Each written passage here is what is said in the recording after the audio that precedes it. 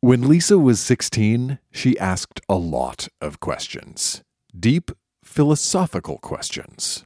Is there one objective reality that can be considered absolute or irrefutable?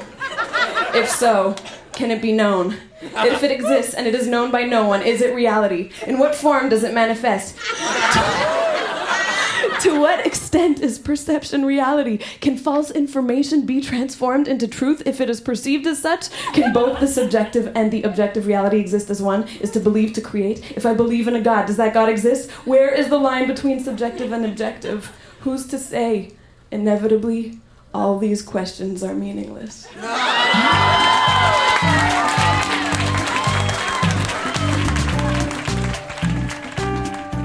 That's Lisa reading from the diary she kept when she was 16. And this is Grown Ups Read Things They Wrote as Kids. I'm Dan Meisner. Grown Ups Read Things They Wrote as Kids is a live open mic event where brave adults get up on stage and share their weird, wonderful, and sometimes embarrassing writing with a room full of strangers. This time, recorded live at Vitrola in Montreal, we have stories of teenage existential angst, summer camp love, and what it's like to be the smartest kid in the world. So think about the stuff you wrote when you were a kid, the stuff you might have stored away in an old shoebox in the closet, and stick around.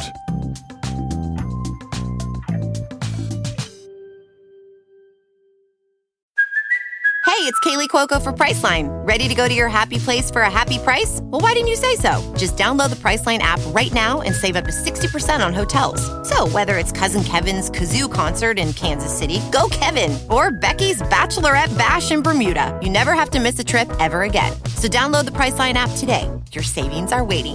Go to your happy place for a happy price. Go to your happy price, Priceline. Many people name their diaries. Anne Frank, for instance, famously named her diary Kitty. But Lisa, who we heard from just a minute ago, Lisa was not content to give her diary just one name. Instead of calling you the same thing every day, I will call you a different word every time. Like, one day I might say Dear Banana Face or Dear Octopus. That will make it interesting to read you later on in life.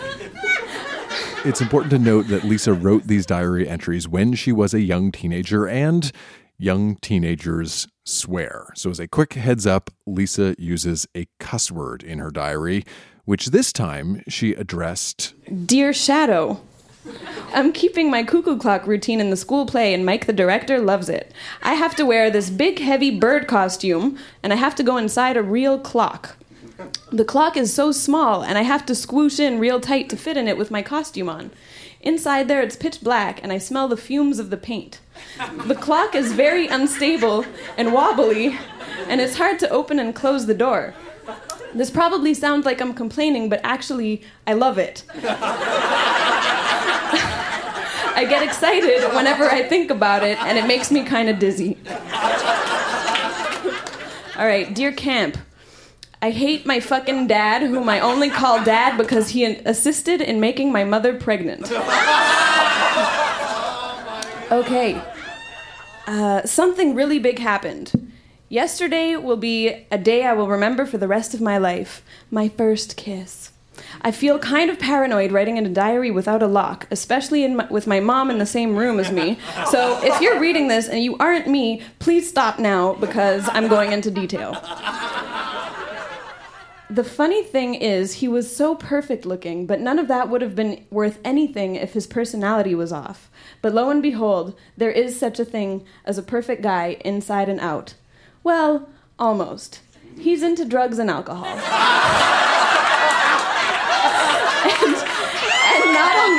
and not only pot, but ecstasy, shrooms, and acid as well. I told him he shouldn't do these things because I wanted him to be around for me to see him again. But I know he'll obviously do it again. You're probably thinking, he's not perfect. He's a crackhead. But no. He has a drug problem, and I love him for his good qualities. He'll get help when he's ready. Oh my God. That was foreshadowing of many things to come.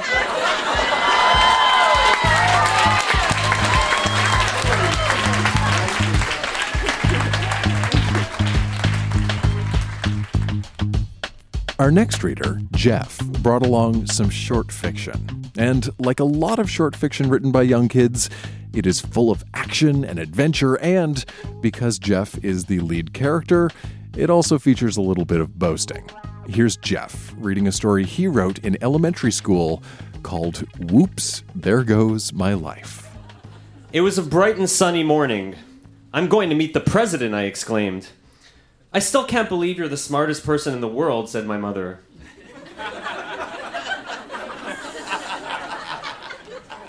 I was 9, but I was tough. Aw, geez, Mom, it's a cinch, I said. I could have done that test in my sleep. Well, I was off. Ronnie, Reagan, was going to meet me. I had earned the title The Brain.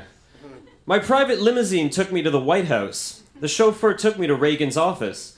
He opened the door, and there he was, the big cheese himself. Well, said Mr. Reagan, I'm proud to be an American. Well, I said, I'm proud to be a Canadian. Oh, you're from Canada, said Reagan. How's Brian? Mulrooney. Fine, I replied, but when I went to see him, he puked in my socks. Ooh, that's too bad, said the president. Did you change your socks? Yeah, I started, but I got interrupted by gunshots. Gunshots! No, I was mistaken. It wasn't gunshots. It was bazooka shots. 2 men known as Bob and Jim Beloshemitz were standing in the hallway. They shot the president right in the nose. I thought the chances of me jumping out the window and flying were 1,000,000 to 0. So I made a break for it. I ran all around the White House, but Bob shot me in the leg. Then he shot me in the head. The police came and took out their grenades. One policeman shot his grenade and Jim and Bob blew up. Now, you're probably wondering how I could be writing this story if I'm dead. Well, I'm not. Dead, I mean. The police found out that Bob's bazooka, instead of having bazooka bombs, had 2 paper towel rolls stuck together with tape and paper towels wrapped around the paper towel rolls. This was stuck in hardening clay, and it looked real. That's the end of that story, yeah.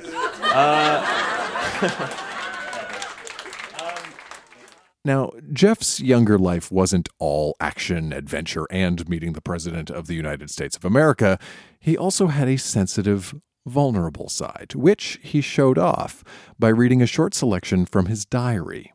Here's Jeff one more time, writing at age 12, when he was just starting to feel the first confusing twinges of romantic love. And this pretty much sums up every romantic relationship I've had since then. 1989, June 13th. Greetings, my diary. Today was a fun day. I went to the park today with 2 girls, and I realized something. In my class, I don't like anyone in particular, but everyone in general.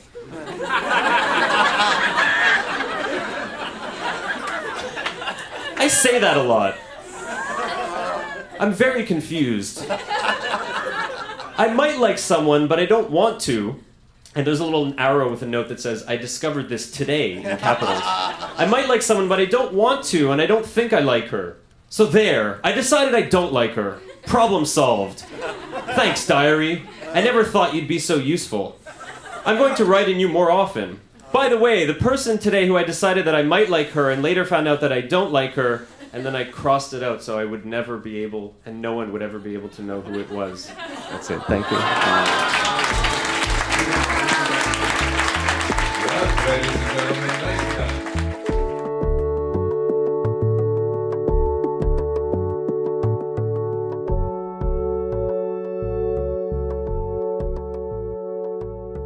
William Zinsser once said that writing is thinking on paper. And I think that's especially true for kids. Childhood writing gives us a peek inside the way we used to think, at times in our lives when we were still figuring a lot of stuff out. For Jeff, writing was about figuring out his early romantic feelings. And for our next reader, writing was about figuring out how to tell a story. Kids, of course, hear lots of stories. They hear bedtime stories, family stories, storybook stories. And kids are often surprisingly good at picking up on exactly what makes a story a story. Good guys, bad guys, tension, conflict, resolution. Well, when Francois was 6 or 7, he tried writing his own story, Le Mauvais Dé, The Evil Dice. And if you listen very closely, you can hear Francois putting all of his careful narrative analysis to work. So, The Evil Dice. There was 10 years an evil dice lived in a castle. His brother was very nice. He would give all his money to poor. The next day, an evil dice captured his brother. His brother fell into a hole. He didn't get hurt. The brother of the evil dice got out of the hole. He went to see the evil dice and asked him why he made him fall into the hole. Because I don't want you to give your money. The evil dice said to his brother, the person who wins the race wins money. The brother of the evil dice won. The evil dice gave all his money to his brother. His brother gave it all to the poor. The end.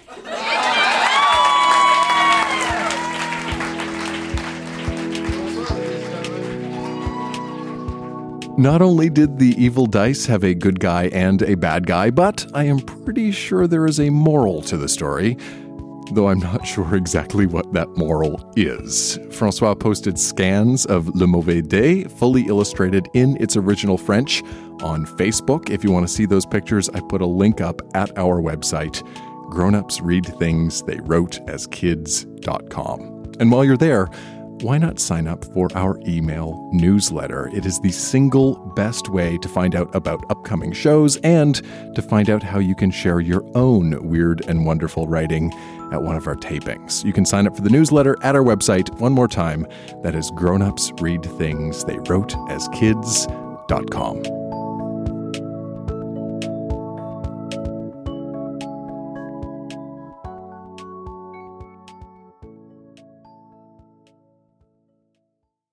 Our next reader, Britt, brought along a selection of diary entries that cover a lot of familiar grown-ups read things they wrote as kids territory. She writes about summer camp, love, and coming to terms with puberty. Here's Britt reading from the diary she kept when she was 12. May 17th, 1998.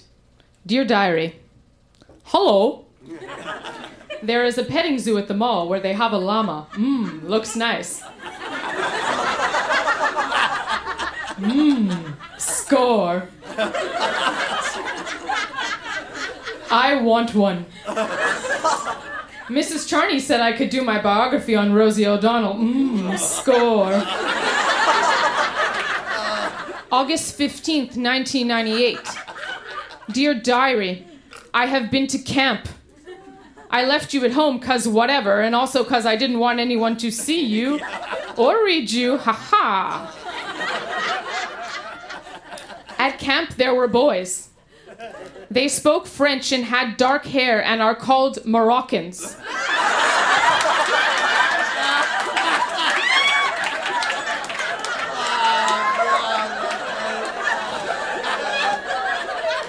I had 3 boyfriends.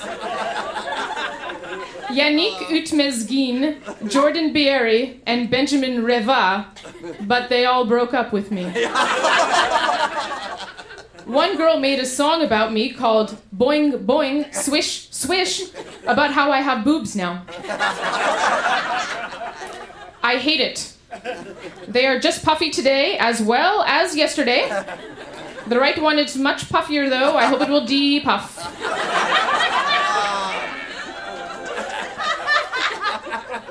October 8th, 1998. Hungry like crazy, 'cause the stupid Jewish rule is no eating today. Maybe another religion would be cool. There is Christians like in Sister Act. Tal says that in Sister Act, they can't French for life, so whatever, I'll keep Jewish. Cool. Bubby will be happy with that news. Score.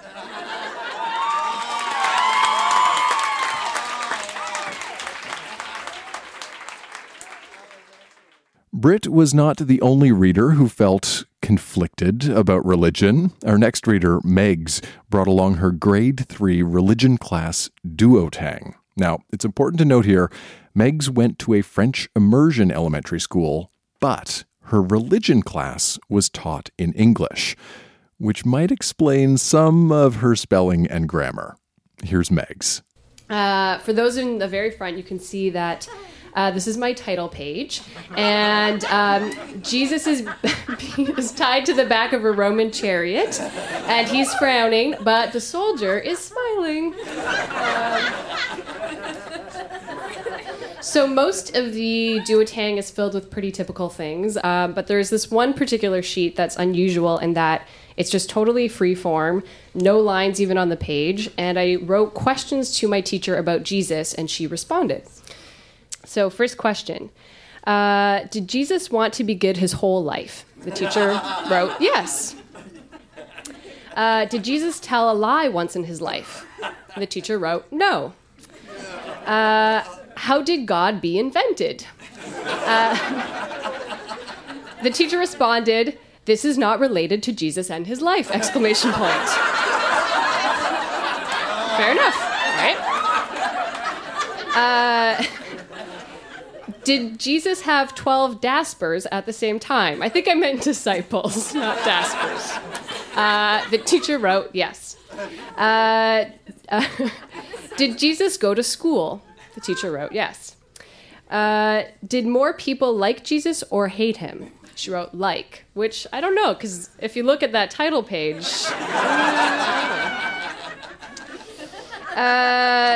Did Jesus know all the languages? But for the record, I spelt languages Lararguris. The teacher wrote, no. Did Jesus say a bad word in his whole life? The teacher wrote, no. Did Jesus live in heaven before he was born? The teacher wrote, no. The last two questions. Did Jesus ever fall in love with a lady? The teacher wrote no, because apparently the Da Vinci Code wasn't out yet and people didn't know about Mary Magdalene.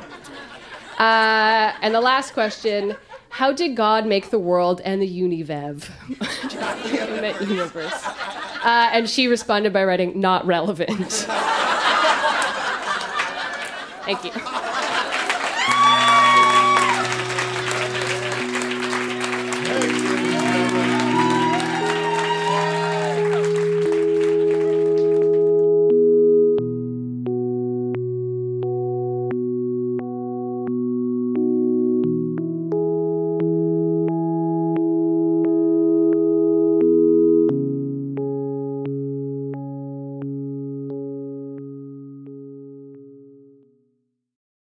This episode is brought to you by Paramount Plus. Get in, loser! Mean Girls is now streaming on Paramount Plus. Join Katie Heron as she meets the plastics in Tina Fey's new twist on the modern classic. Get ready for more of the rumors, backstabbing, and jokes you loved from the original movie with some fetch surprises. Rated PG-13. Wear pink and head to ParamountPlus.com to try it free.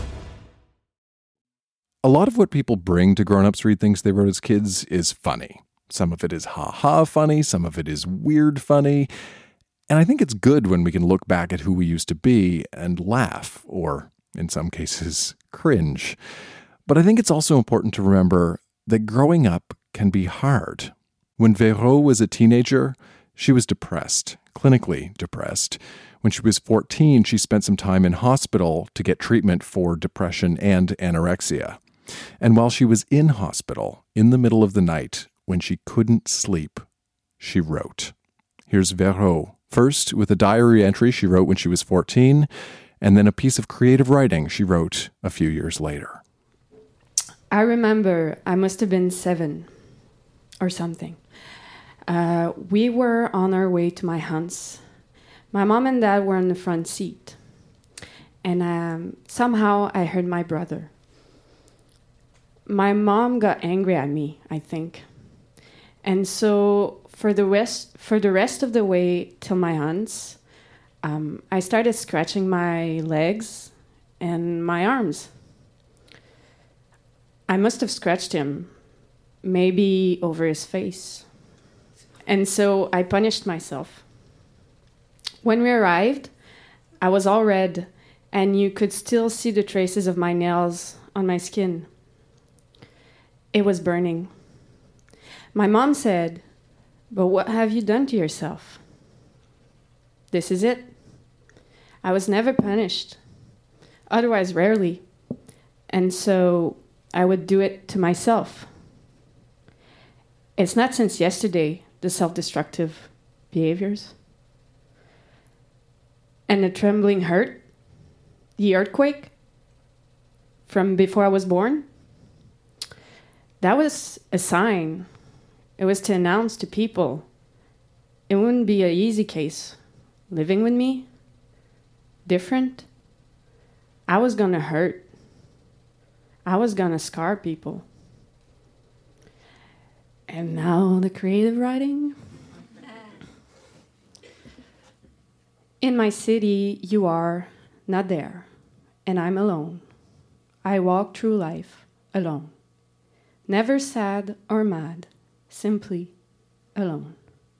And I wander under the bridge, but see, I'm never really alone. The city is always there with me. It follows me on every corner of every street I go to. The noise is always there, present around me, and there is no silence. The city keeps me company at night. Where you're not, in my bed. You're not here, but the city lights are. The windows are there for me to contemplate the outside world, while I stay inside, frozen in my bed. Alone, frozen in my bed, alone, frozen here, without you.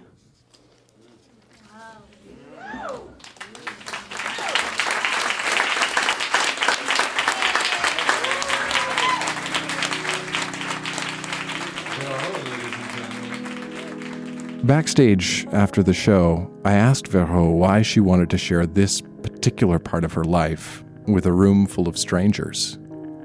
In a way, it's not that I'm proud, but it's proud to see how far I've come from those years and those times, and how I've grown into accepting and loving myself and being a happy human now, a happy grown-up. So, but also because it's still so much of a taboo, it needs to be talked about out loud, and we need to break the silence about these issues and hang in there. Just keep on living every day as it is, even though the hard times, it will all pay off. Yeah.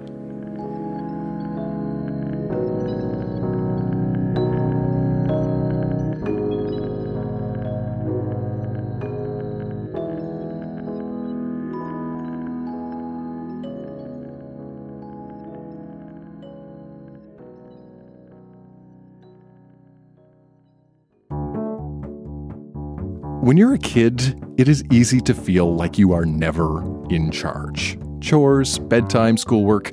Life is about following rules made by grown-ups. So I guess it's not surprising that some kids fantasize about being the one in charge. Our next reader, Rachel, brought along a poem she wrote when she was 7 or 8 called If I Ran the House. Now, there are two things you need to know about this. First, Rachel mentions the names of 2 of her siblings, and second, well, she was heavily influenced by Dr. Seuss. If I ran my house, it would be heaven. No dresses, yes, messes. We'd watch TV all 24 hours, and only my mother would have to take showers. The jokes can't be crummy. Food must be yummy. I'd have a pet dog who walks the trapeze and says Gesundheit whenever you sneeze. You can't eat spinach or garlic, if you please. No movies that are scary or turtles that are hairy. No, wait till mom comes home or leave me alone. Yes, heaven it would be. I can just see me, being the boss, the leader, and best reader. You'd only clean your room on Sunday, not on Tuesday or Monday, and go for ice cream on Friday. Super Nintendo for 3 or 4 hours. I'd teach Devora how to build Lego towers. You could dance or sing or do anything.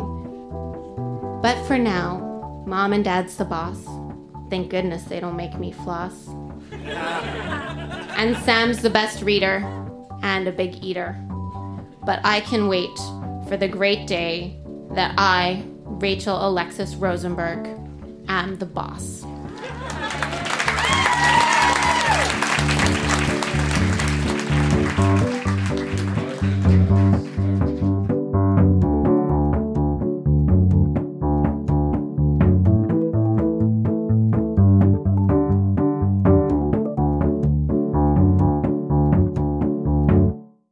Being a teenager can be confusing and awkward and frustrating. Part of you still feels like a little kid, but another part of you wants desperately to grow up and be independent, to be in control. And if that's not hard enough, right around puberty, hormones show up and make things even more confusing. Now, if there is one word I can use to describe our next reader's diary, that word is conflicted. When Lexi was 13, she was, in her own words, very sexually curious. But at the same time, she was very insecure. And her diary from that time really gets at that tension. What it's like to walk through a minefield of sexual curiosity and inexperience. Quick heads up, Lexi's diary does acknowledge the existence of sex. And though she is not describing actual events, her 13-year-old self did have, shall we say, a vivid imagination. Okay, there's your heads up. Here's Lexi. Dear Diary, David is in Florida. I miss him an incredible amount. He's amazing. Just everything about him is perfect. I love him. I know he likes me. Well, of course he likes me. Why would we be going out if he didn't like me? We didn't kiss yet, but we're gonna. The first thing we're gonna do is kiss. I want to stick my tongue so far down his throat he'll be choking.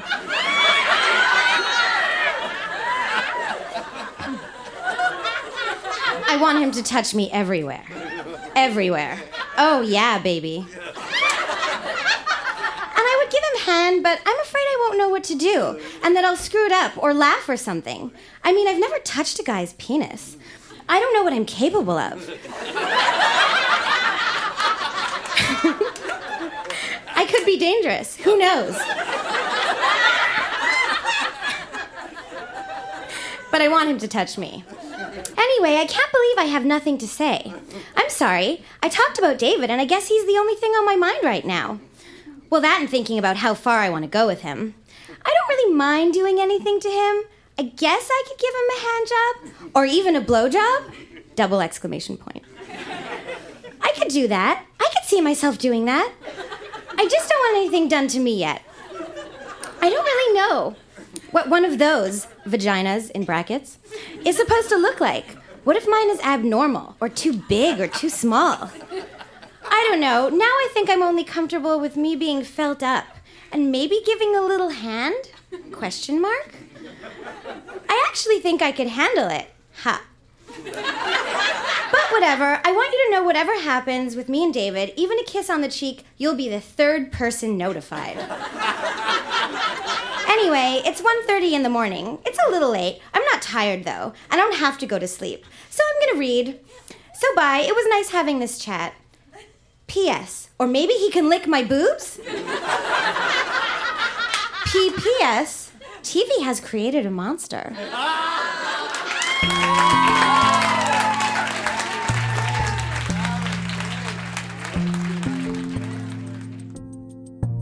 I think that my 13-year-old self would be absolutely horrified to know that I was reading my journal out loud in a room full of people. If I could go back in time, God, what would I tell my 13-year-old self? I would tell her that I am proud of her for being so thoughtful, I guess, and at the same time, you know, 13-year-old kids are kids, and I never felt like a kid, clearly. I always felt like an adult trapped in a kid's body, and I was ready to do all these things, and or not ready to do all these things, and I think that was the hard part. I felt that I should be ready because I felt so grown up in so many ways, and you know, I wasn't ready to tackle all the sex stuff. She does fine between then and now. Let's just put it that way. Thanks so much again for the opportunity. It was a blast. I hope that I can do it again.